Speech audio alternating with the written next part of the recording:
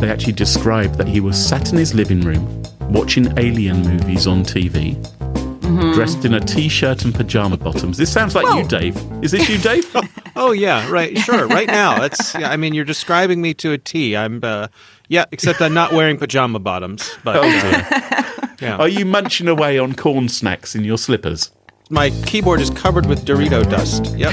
It's gross. Smashing Security, episode 261. North Korea hacked, DEA cosplay, and Horizon Worlds drama, with Carol Theriault and Graham Cluley. Hello, and welcome to Smashing Security, episode 261. My name's Graham Cluley. And I'm Carol Theriault. And this week, Carol, we are joined by friend of the show and podcast supremo. It's Dave Bittner from the Cyberwire. Hello, Dave. Hello. Good to be back. The crowd goes wild. D-Dog is in the house. Yeah. First time in 2022. Yes, very exciting. You guys take those nice long winter breaks. I'm jealous of your European vacation modes. Do you have an editor and a producer at your side? I do, yes, actually. Oh, nice. Interesting. We don't. All right, so we all have our things. Exactly. How about we thank this week's sponsor, 1Password and Barramundi. It's their support that help us give you this show for free. Now, coming up in today's show, Graham, what do you got? I'm going to be explaining why Kim Jong-un isn't happy with a particular US hacker. Okay, because he loves all the other ones. Okay, Dave, what about you? I have the story of a woman who was scammed into believing that she was a DEA agent. Oh, wow. And I'm going to tell you guys to don your tinfoil hats because we are entering the metaverse. All this and much more coming up on this episode of Smashing Security.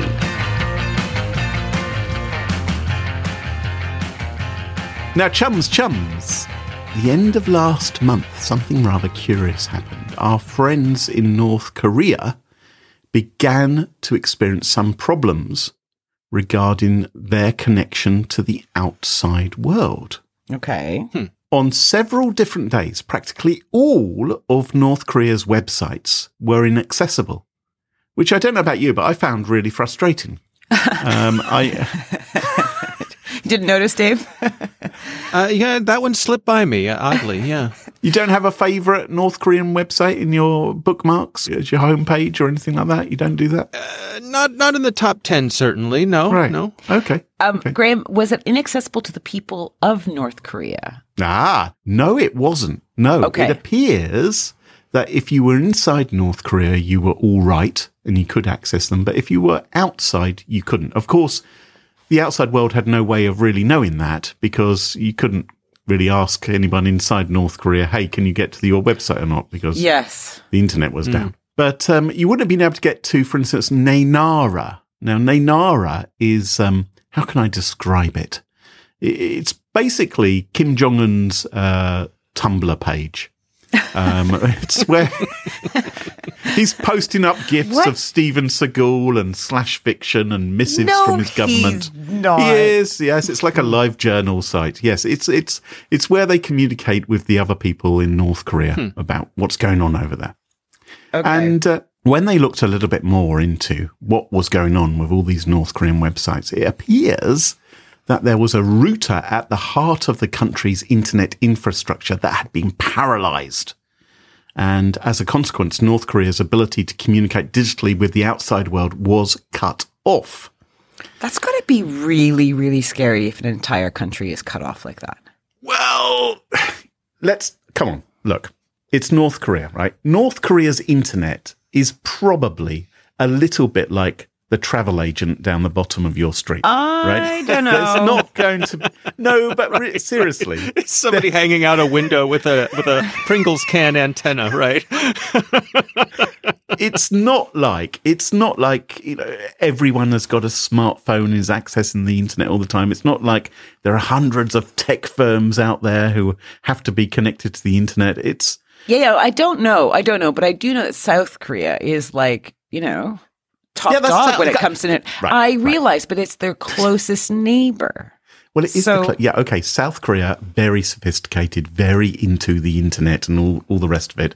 quite North a Korea, difference. not so much. North Korea, not so much. If you look at a satellite picture, this is the thing that people do, is they show you a satellite picture of the Korean Oh, yes, I've seen peninsula that, actually. You're right. at night. I've seen And that. you see all these lights in South Korea because it's lit up and emblazoned. And then there's this weird gap, which is, of course, North Korea, because no one's got the lights on.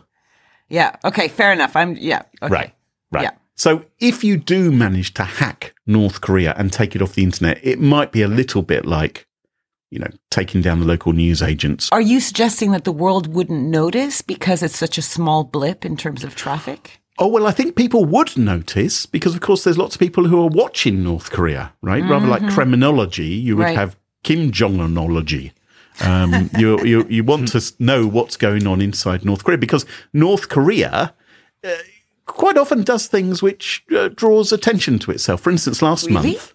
Oh, yes. So last month, they ran a series of missile tests, seeing how far they could fling these things. The latest thing, they have are hypersonic missiles that, according to the experts, are harder for targeted countries to detect Oh, and joy. intercept in a timely fashion. So this is what Kim Jong-un is, saber rattling about at the moment, is like, now I've got some really, really quick missiles to send out. So you might Not quite think, the flex he thinks it is. and so you might think that, well, who could have been responsible for this attack on North Korea's internet? And a possible culprit might be US Cyber Command, or maybe another country's state-backed hacking agency, Or anybody, anywhere. Exactly. Right. Because, as an article in Wired explains, the truth is rather stranger because they say that it wasn't a state-backed hacking agency who did this. They say it was one American dude. They actually described that he was sat in his living room watching alien movies on TV, dressed in a T-shirt and pajama bottoms. This sounds like you, Dave. Is this you, Dave? Oh yeah, right. Sure. Right now, you're describing me to a T. I'm, except I'm not wearing pajama bottoms. But yeah, Are you munching away on corn snacks in your slippers? absolutely, thing. Yeah, absolutely. right. My keyboard is covered with Dorito dust. Yep. Gross. Is your online handle P4X? Well, I can't reveal that. Okay. Well, we are looking for P4X because Wired say that. By the way, P4X is not his real name, in case you're wondering. How did they know he wasn't wearing pants? He was wearing pants. Oh, well, he was how do wearing they know pajama that? bottom. We're talking about Dave. We don't know what Dave's wearing. Okay. No, I understand. And But we how don't do we want know? to know. How do we know what he was wearing? This hacker, he or she, whatever. Well, this hacker has told Wired magazine. And Oh, Wired, I I'm sure, have see. confirmed and verified all of these facts. They probably went on a webcam with him and I said, well, understand. let's see your trousers. You claim to be in pajama Yeah. bottoms. He got up for a bathroom break and the jig was up. Yeah. Journal's like, finally, a human angle. Now, what has P4... By the way, P4X, I think that's hacker speak for PAX. I think the 4 is an A.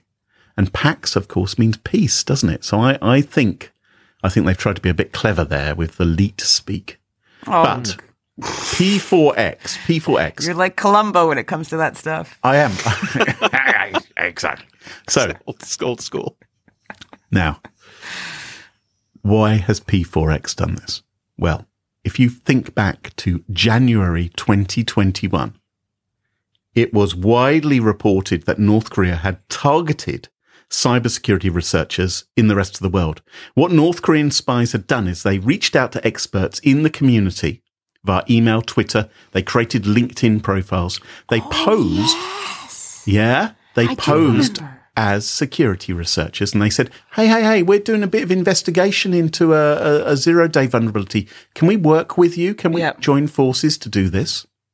And so you might have got, Kroll, maybe you did. Maybe you got a message from James Willey. for I wouldn't instance. know. I wouldn't know. James Willey was one of these LinkedIn profiles, and he reached out to people saying, no, let's work on this zero-day vulnerability. And if you weren't careful, you would not notice that the proof of concept code that Willey shared with you to test a vulnerability actually contained a backdoor that would install itself onto your computer and allow North Korean-backed hackers to see what else you were working on and what else you might discover in the future. Because if you're working on vulnerabilities normally, if that's your thing, if you're a bug hunter, that's really valuable information to the spies in North Korea. They would love to get their paws on those and maybe exploit the 0 days you found against other nations. My knowledge of this is that it doesn't happen for North Korea all the time, but there's a lot of people that shouldn't have their mitts on this kind of source code and not collaborate, that try to collaborate, often with bona fide researchers. So it's a constant vetting process of, yes, we're able to share this information with these people. Yeah. So P4X says he was one of the researchers who was targeted in this way. There he was, sat in his pajamas, eating his corn snacks and presumably recording a new episode of the Cyberwire. And although... don't get me started, Graham. Don't get me started. And shots fired. Don't make me do another cooking segment. I'll do it.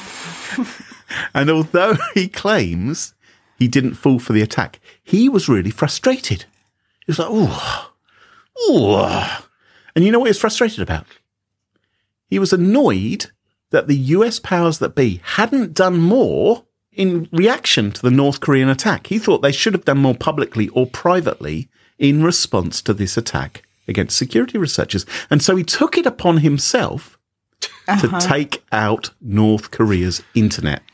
Little international vigilante justice. The scary thing is that he actually succeeded. Well, scary for North Korea. He said it was quite an elementary penetration test. He's like the sort you do against a small or medium-sized firm. So, like I was saying, it's not necessarily the most sophisticated. He says he found numerous known but unpatched vulnerabilities in North Korean computer systems, and that's why he's able to launch this denial of service attack and mess around. I have a conspiracy theory. So, I imagine the CIA now are super pissed off because, of course, they've known about all these vulnerabilities and have been secretly snarfling information from them just to keep everything calm and cool and keep an eye on everything. And now he's sound the alarm bell. So North Korea is going to lock down everything and they won't have any visibility. Well, I think that actually is a really valid viewpoint. I think that is quite possible. That don't the sound surprised. Well, it's plausible. I am quite surprised. Well done, Carol. My God. No, I do think that's a genuine problem. And that is a problem generally with vigilantism on the internet, isn't it? Is that if loads of people go wading in who normally shouldn't be, they might damage existing operations which have been put in place to investigate criminal groups or to gather information on terrorists or on rogue nations. And evidence could be destroyed as a result, or indeed investigations impeded. So I think you're absolutely right. Now, he says he hasn't published details of the vulnerabilities, but I think you're right. He has basically waved a flag to the North Koreans, go, yoo-hoo, Kim Jong-un, woohoo, maybe you want to patch a little bit better, which, is a bit of a nuisance, really, isn't it? I might recommend that he not travel to North Korea anytime soon. Well, I think it's not a hotspot destination. Okay. Good, Carol. Good tip. Good travel tip, Carol. Great. I think make sure his travel agent will take note of that. That's good. It's a destination. Yeah. I think people aren't traveling much anyway. Honey, what do you think? Is it Disney World this year or North Korea? The travel agent needs an answer. So this chap, he says he wants to recruit more people to the cause. Right. And cause trouble for North Korea. So he's launched a site on the dark web called Funk. Oh. And the Funk project, FUNK, stands for FU North Korea. Maybe I'm just too risk averse. I mean, do we know how old this guy is? No, we know anything about him other than he wears pajamas. You're risk averse. You're saying don't go to North Korea. I would actually argue that maybe someone could be paid by North Korea to come to you, Carol. if they knew who you were. They're not going to wait for you to show up at the They airport. don't need to come meet me, okay? No. Unless no. they just want to be nice and friendly and share recipes. And Dave has said he's not P4X, so not So Dave either. we're none the wiser. Sorry, listeners. We love North Korea. Can we just stress that at this point? In fact, we're sponsored this week by North Korea. So By the North Korean Tourism Board. Come for the peaceful nights where you can get lots of sleep because there are no lights. Dave, what have you got for us this week? So my story this week is actually a social engineering story. Sergeant Matthew Jacobson, he is an officer with the Portland, Oregon Police Bureau, and he was out and about on the course of his day as a professional police officer, and he saw a man and a woman. They were standing near a silver Dodge Charger, and he noticed that this Charger had red and blue lights like a police car does, like an undercover police car would have. Right. And the trunk was open, and inside the trunk he saw a tactical vest that had a patch on it that said DEA Police. Right. So Sergeant Jacobson says, these are my people. He goes over and introduces himself. Butt and he bumps. Says, yeah, right, exactly. Sorry, butt bumps. Yeah, you know. Boop. Boing. Yeah, they exchange a boop. donut or two. I don't think that's reached my part of Oxford. Anyway. So he asks them if they are indeed federal agents with the DEA. And the man, this is a man and a woman, the man, whose name is Robert Golden, said that they were indeed feds. Right. Well, something didn't sit quite right with Sergeant Jacobson. So he reached out to the DEA, and they verified that there was no one named Robert Golden who was a DEA agent. It's because he didn't do the right butt bump, right? He just said we're feds. And the other guy was Yeah. like, that's not how we Right. do it, actually, guy. Right. Okay. Right. Instead of a secret handshake, it's Yeah. a cheek brushing. So turns out that this gentleman, Mr. Golden, was an imposter.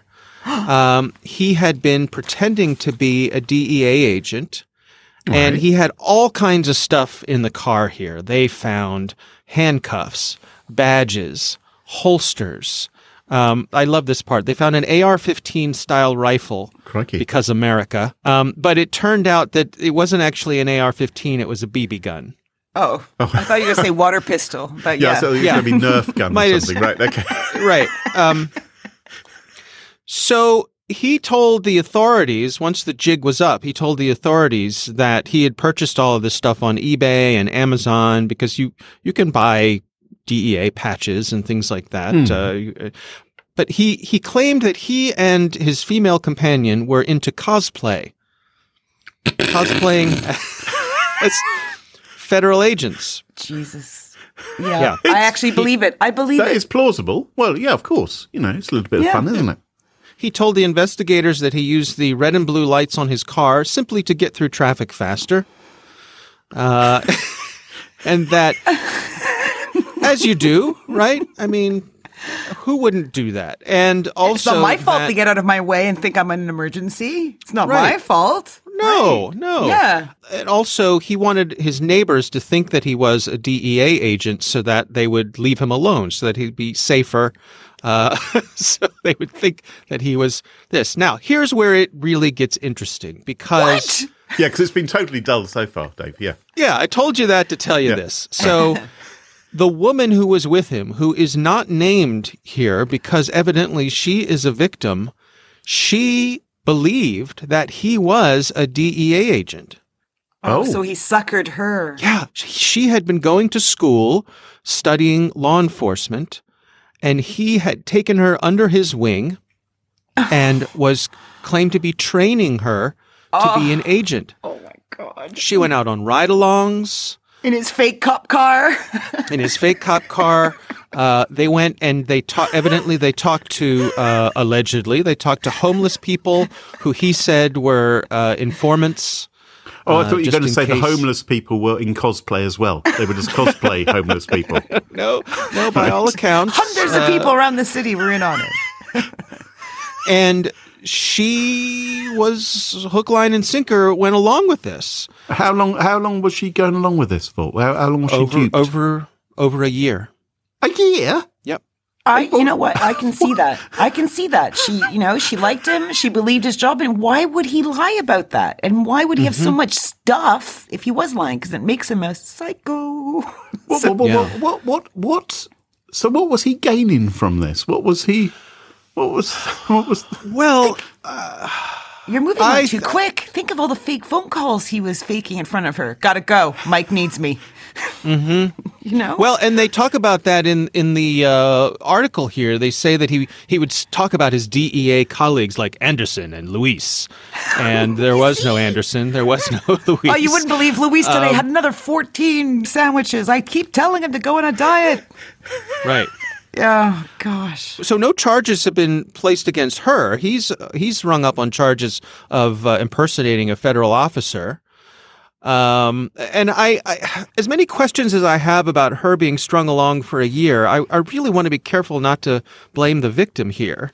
Yeah, I agree. But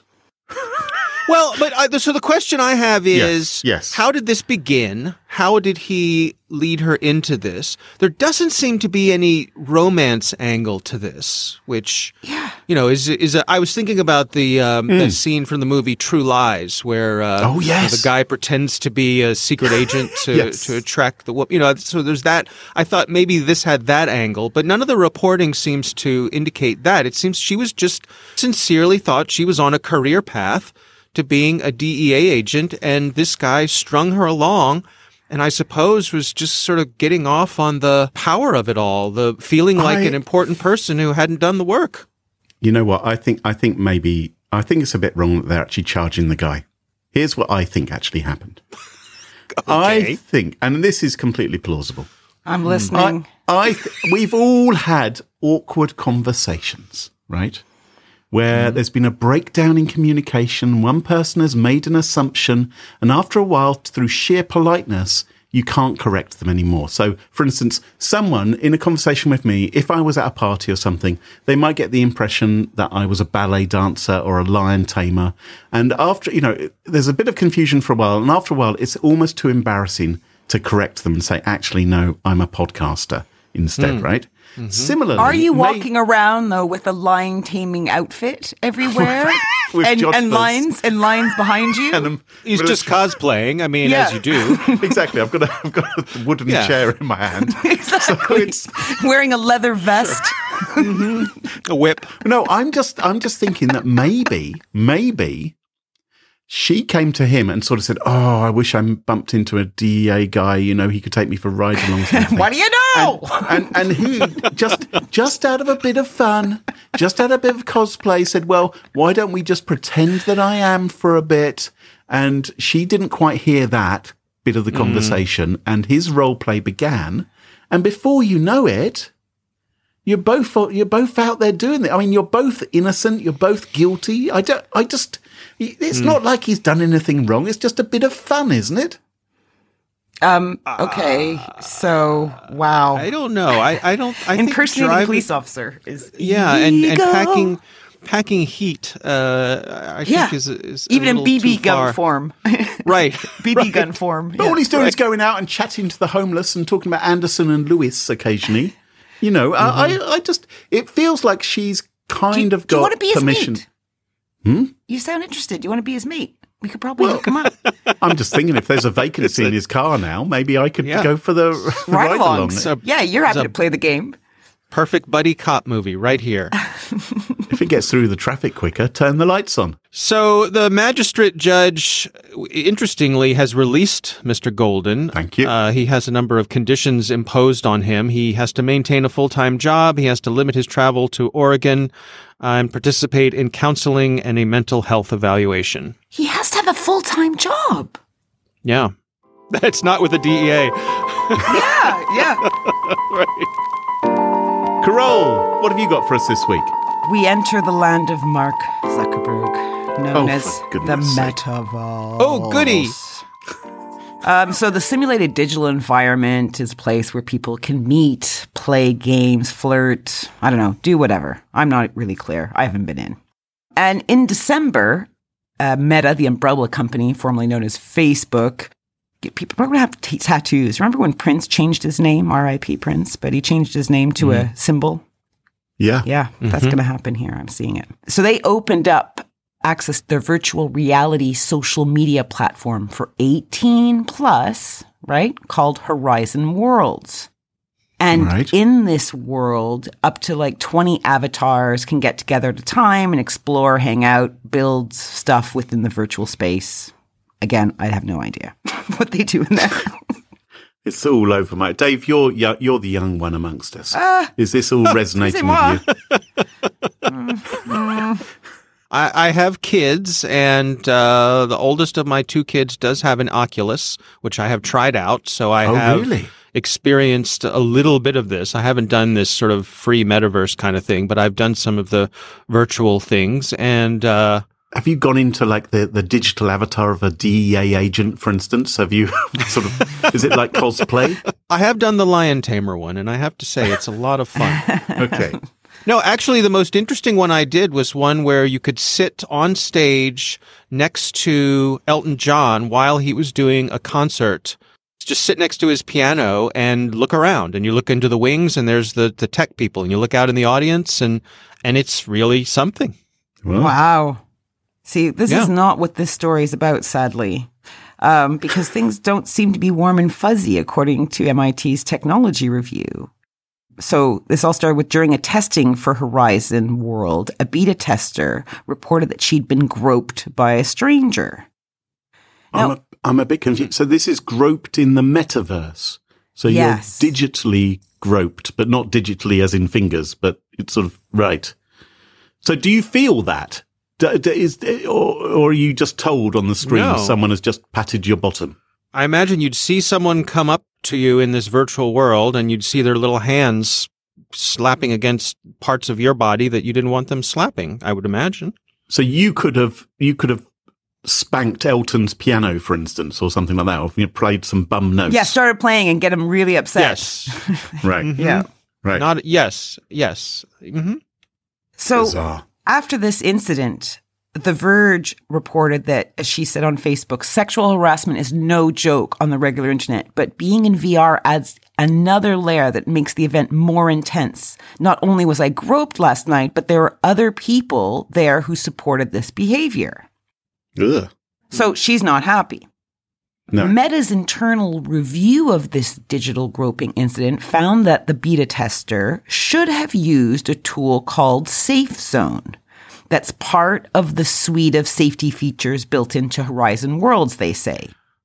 So it's her fault. Well, that's what I hear too. It says Safe Zone. Safe Zone is a protective bubble that users can activate when feeling threatened. Like, within it, no one can touch them, talk to them, or interact with them in any way until they signal that they would like the safe zone lifted. The thing is, okay, so keep that in your pocket. The thing is, obviously, this woman is not the solo victim to reported problems. Other women complained of abuses, of harassment on the platform. One being Nina Jane Patel, a psychotherapist who conducts research on the metaverse. She wrote a post on Medium late last December talking about the surreal nightmare of being gang raped in Horizon venues. Oh, my goodness. Ugh. And she said it happened so fast and was so shocking that she didn't have time to switch on any of the safety features. Like, she froze.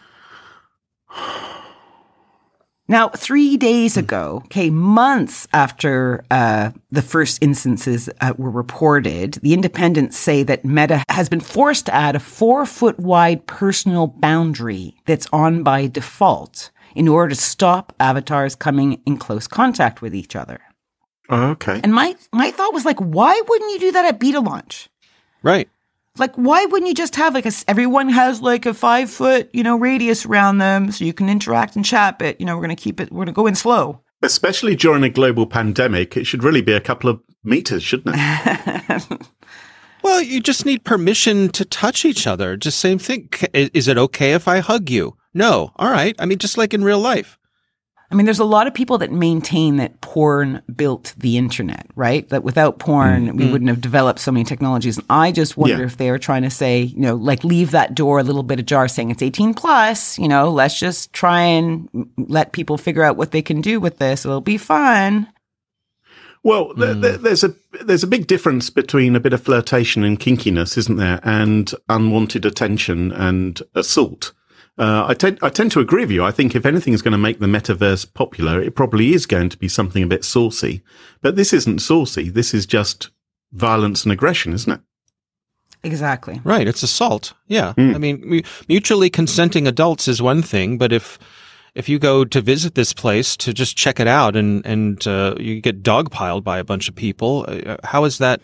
Yeah. Yeah. Totally. But I think you make a very good point, which is how come Facebook, I refuse to call them Meta, stupid name. How come the company formerly known as Facebook didn't predict that their systems would be abused in this way? I know, and I wonder why anyone's even worried because, our metaverse overlord, he's rarely, if ever, been in hot water for mishandling data or PII or looking the other way when people screamed about disinformation or propaganda or targeting vulnerable users with inappropriate ads. I mean, right? I trust the Zuckster. Conspiracy theory, conspiracy theory, ding, ding, ding, ding, ding, conspiracy theory. So what if the metaverse is just such an obviously diabolically dumb idea anyway? Who on earth would have possibly want to log into it? That they think, the way to get us lots and lots of coverage is to allow, no holds barred messing around and naughtiness up there and aggression and all the rest of it, because then we get loads of column inches and maybe more people will check us out. End of conspiracy theory. Ding, ding, ding, ding. End of conspiracy theory. Okay. Well, can I just take this one step further? Right. Right. So there's a lot of talk about people going on Horizon Worlds and interacting with what seems to be definitely children. Ugh. Young children, as young as one of them said, as young as 9. What? Yes. So one 56-year-old user of Ormus says, every session I've seen of kids who sound very young. A lot of them are being rude, waving their hands in people's faces and jumping around. So they're just being dicks, basically. Kids. Right? Right. But the problem with all this is the key difference that Horizon Worlds is it's labeled as adults only. So as a result, Meta can forego parental controls and guardrails that they normally use for younger users, like disabling chat functions that Minecraft or Roblox have implemented. Instead, it focuses on empowering adults to control their own experience by muting, blocking, and reporting bad actors. But the thing is once the headset is tied to an adult's Facebook account, anyone who puts on the headset gets access to all the apps and the experiences regardless because of their age rating. Because it's free to download and there's no additional age verification. And one last problem, this is all according to the Washington Post, great article, all in the show notes, is the tech, right? How many parents are familiar with Horizon Worlds or VR headsets? And unlike phones, computers, or gaming consoles, VR headsets have no external display so parents can see what their kids are up to. And there's no record of their kids' interactions on them. So effectively, they're not enforcing an age limit. They're declaring one. And our friend Zuckster is turning the other cheek, a bit like a digital Jesus. Isn't it the same as access to porn in that I don't think kids who are under 18 have any real meaningful challenge to seeing the things they want to see online, even though technically, they're supposed to click through and say, yes, I'm 18, and in they go. I think that actually just yesterday I was reading that I think it's in the UK, all porn sites now have to do age verification before accessing any of the content. So basically ID. And there's like a whole issue on that one, right? But interesting.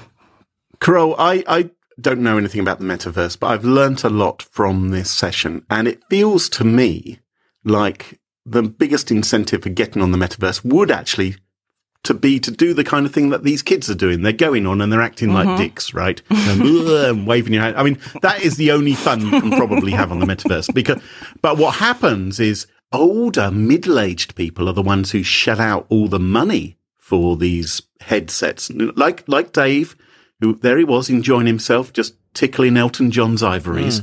And after he's got over that thrill, it's then his children who think, oh yeah, I want to try that on because then I can dick around and waste some time and just be rude If with my mates. only the DEA imposter from Portland had discovered the metaverse, he could have been playing there and everything would have been legal. Yes.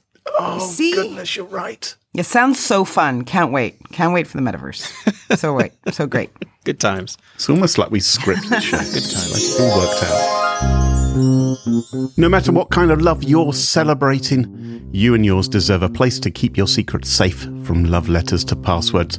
Now, from now until February 28th, when you sign up for or upgrade to a 1Password Families account, you'll get $20 off the entire year. 1Password Families makes sharing passwords, logins, credit cards, and more a romantic walk in the park. Get alerts about password breaches and security issues. Choose which logins you share with your family and store more than just passwords. Make your move. Get started with 1Password Families today. Find out more about this special offer and 1Password Families at smashingsecurity.com/love1password. That's love number 1 and then password. And thanks to 1Password for supporting the show. We welcome our brand new sponsor, Barramundi, to Smashing Security. Barramundi offer unified endpoint management from a single platform. Think of it as an all-in-one solution, consolidated endpoint management under a single interface.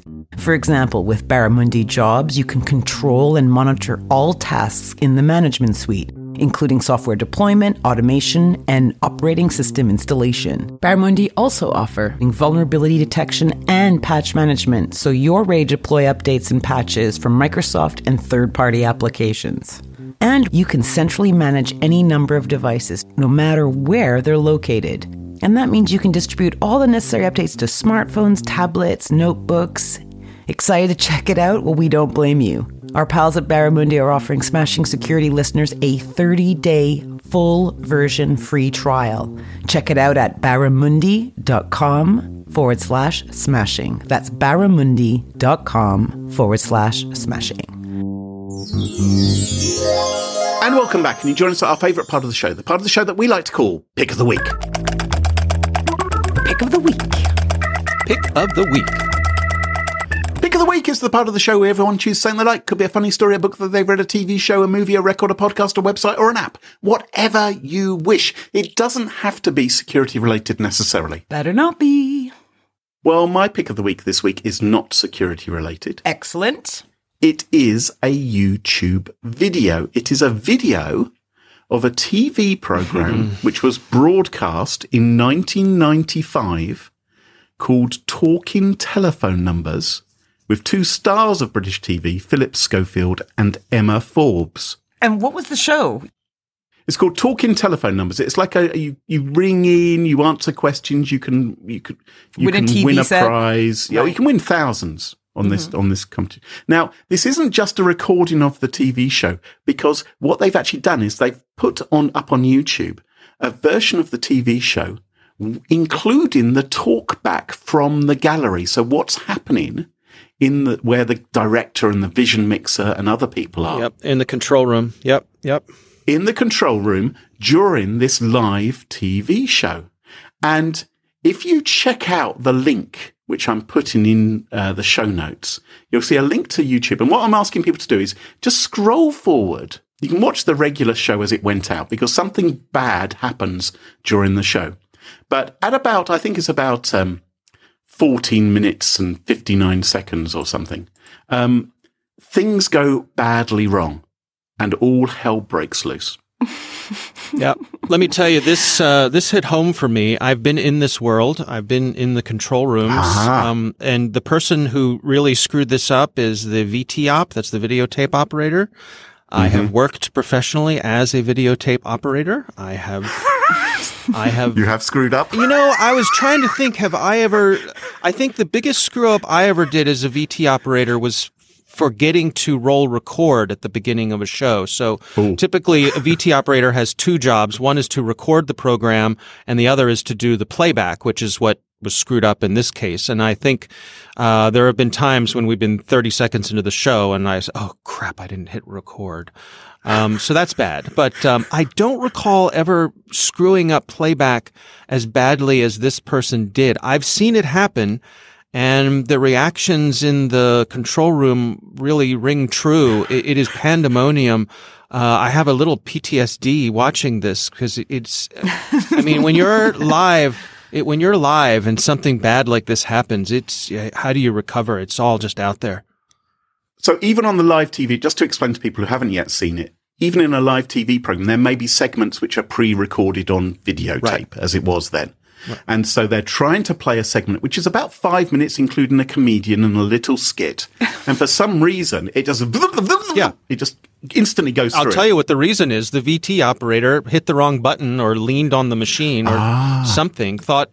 A lot of times you'd have multiple machines going and you would think you're doing something on one machine and you would hit the wrong button on the wrong machine, just not thinking. And that's, wow. And there you go. It really struck home to me what an incredibly difficult job it is to be the people up in that gallery who are shouting out all the cuts for the cameras, at one point you get a music performance by the group, The Human League. And this woman who's sort of counting the beat and telling the cameras when to change. It's astonishing do you how think, stressful this job is. Really? Do you think it's more difficult than being an air traffic controller? I'd say they're comparable.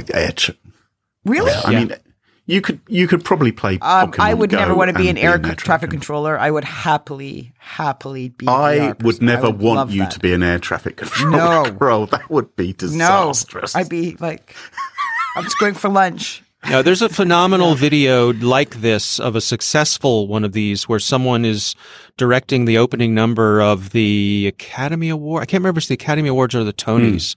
And it is a phenomenal bit of live TV choreography in the control room itself. It's amazing. When you're part of this and it's going well, it is exhilarating. When it goes bad, it is just heart-wrenching. And I also thought the actual presenters, who obviously didn't hear everything that was going on in the gallery, although they were being communicated to occasionally, to cover some of the problems, they're very good at looking professional and covering up all the goofs and apologize. You actually hear them swearing at the end of this video after they're off air. But that's how I knew it was authentic. Yeah. But anyway, I enjoyed it very much. So I've put links in the show notes and you can go and check out Philip Schofield and Talking Telephone Numbers from 1995. A good pick of the week, Greg. Thank you. Dave, what's your pick of the week? My pick of the week is a television program. This is actually a production of the BBC, and it's called Ghosts. For my friends in the U.S., CBS recently made their own version of this, an American version of Ghosts. I would say go with the BBC version. I'd say that pretty much, that's generally a good advice no matter what. Is it a bit like when America remade Fawlty Towers? And they also remade No, they didn't. Did they really? They did. No. Oh, yes. Go on. I didn't know this. Yeah. Oh, I set up links in the show notes. I mean, it doesn't always go bad. We remade The Office, and that stood on its own. Yeah, that was all right. All right. The American Fawlty Towers is an abomination. So this show is about a young couple who inherit a mansion from a long-lost relative, and they decide that they're going to try to fix this place up and turn it into a bed and breakfast or something like that. But it turns out that this mansion is teeming with ghosts. And one of the funny things about the ghosts is that it's a variety of ghosts from all different periods of history.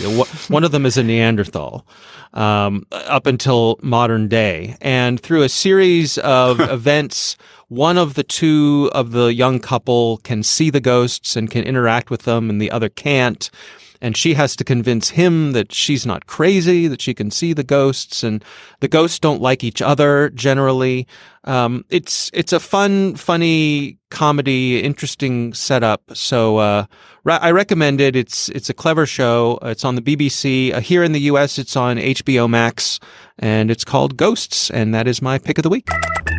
Yeah, I've watched quite a few episodes, maybe three or four. Yeah. And I think it's great. I can't remember the name of the main actress in it. It drives me nuts because she's like a famous comedy actress and I can't remember her name at all. But she's fantastic. It's a cute little show. And it's something you could watch with kids. I imagine. I mean, I didn't see anything in it that seemed outrageous, but I haven't watched it all. I think so. I think one of the ghosts is a politician who his demise came from a sex scandal, but it's nothing explicit. Yeah, exactly. Yeah. Anyway, worth checking out, Graham. Especially you might enjoy it. Oh, okay. Yeah, no, I've never heard of it. Carole, what's your pick of the week? Well, interestingly enough, mine is also something that's currently airing on the BBC on iPlayer. It's a Showtime docu-series production called Couples Therapy. Have any of you guys watched it or heard of it? Mm-mm. I've heard of it. I haven't seen it. Oh, well, obviously this show is right up my street. I mean, Sticky Pickles. I mean, I have my own fictional dilemmas every week. And the structure is part like fly on the wall documentaries. So there's like a therapist with a couple and they're going through their dramas. And you're kind of like, sitting in the background, eating popcorn, watching all of this. But there's also a kind of the constructed premise of a typical reality show. So you're kind of following couples through the whole series. Because this is real people with real relationships who've chosen to go on a TV show to talk about. Right. Okay. But it's not, it's beyond that. So there's that bit. Right. But then there's also like these scenes where they're in their house kind of just acting, doing their stuff. And there's obviously a cameraman in there or a camera person in there with a big screen. So I'm kind of like, are they acting? Are they not acting? But the dilemmas seem very real and the couple's relationships feel real. So, but I'm totally easily duped by this kind of stuff. So, listeners, you tell me. But you're following several couples and they're stuck in whatever yucky relationship situation they're facing. And over many weeks with this therapist, you learn about all kinds of personal stuff with them. But you also see how the therapist nudges them into different ways of thinking effectively to get them unstuck. Mm-hmm. Like any good story, there's something that hooked me here completely at actually 2 minutes and 33. I stopped it and then texted a bunch of girlfriends saying, "Oh my God, I'm hooked already." And it's because of this one character called Mao. And I just couldn't believe that a man like that existed, but he does hold his character the whole way through the series. Mao as in Chairman Mao? Is that as an MAU. So I sent you guys a clip, which he's in. So I'll put that in the show notes as well. Yeah. So you can dip your toe. What did you think of that character? Graham, you first. Well, I thought he was entirely reasonable with his requests for sex 3 times a day. Seemed like a nice guy. Every single day. I mean, who among us hasn't shared that frustration, right? I thought he was a very understanding and empathetic individual and very... Do you know the clip that plays at 2 minutes 33 in is actually worse than the clip that's on YouTube as the trailer. Oh, right. It literally is just like, oh my God. But I think it's a kind of twisted logic as you watch this stuff and you either go, oh my God, thank God I'm not in that situation. Oh, we're not so bad, honey. And you have a little kiss and I mean, everything's great, right? Or you're in a really horrific situation and you're watching this and go, Jesus peas and pickles, I need a therapy pronto. Mm-hmm. So, or you think, I wish I was dating Mao instead of my current partner. You think, oh my God, he's better than you. Well, if he keeps going the way he is, I'm sure he'll be free very soon. So what is Mao's specific problem with his wife here, Carole? She has a problem with him just saying, can you just stop ignoring and disrespecting me constantly and ignoring me and treating me like I'm a piece of shit? Mm. And he's like, look, this is the way I am. I'm a dismissive kind of guy. And you are a piece of shit. And I just want more sex. So, yeah. So, yeah, he's fun. So couples therapy, BBC iPlayer, also wherever you get Showtime stuff. I'm finding it quite popcorn munchy worthy. So that's my pick of the week. Wow. How's about that? I can't do those kinds of shows. I just have too much, I don't know, too much empathy, I guess. I just can't do it. It makes me anxious. I think that's why you should do it. I think you should expose yourself to become less anxious about these things. I think that's what I'm doing. Are you suggesting that Dave appears on the show? Is that what you're saying? He can. He'd be great. I would definitely watch if Dave was on the show. That's what every relationship needs, is to be broadcast. Yeah. 3 terrific picks of the week this week. Well done, everybody. And it just about wraps up the show. Dave, I'm sure lots of our listeners would love to follow you online and find out what you're up to. What's the best way for folks to do that? You can find me on Twitter. It's at Bittner, Bittner. And aside from that, just go to thecyberwire.com and everything's there. Marvellous. And you can follow us on Twitter at SmashInSecurity. No G, Twitter won't allow us to have a G. And we also have a Smash Insecurity subreddit. And don't forget to ensure you never miss another episode. Follow Smash Insecurity in your favourite podcast app, such as Overcast, Apple Podcasts, and Google Podcasts. A ginormous shout out to this episode's sponsors, 1Password and Barramundi, and to our wonderful Patreon community. It's thanks to them all the show is free. For episode show notes, sponsorship information, guest list, and the entire back catalogue of more than 260-ish episodes, check out smashingsecurity.com. Until next time, cheerio. Bye-bye. Bye-bye. Bye-bye.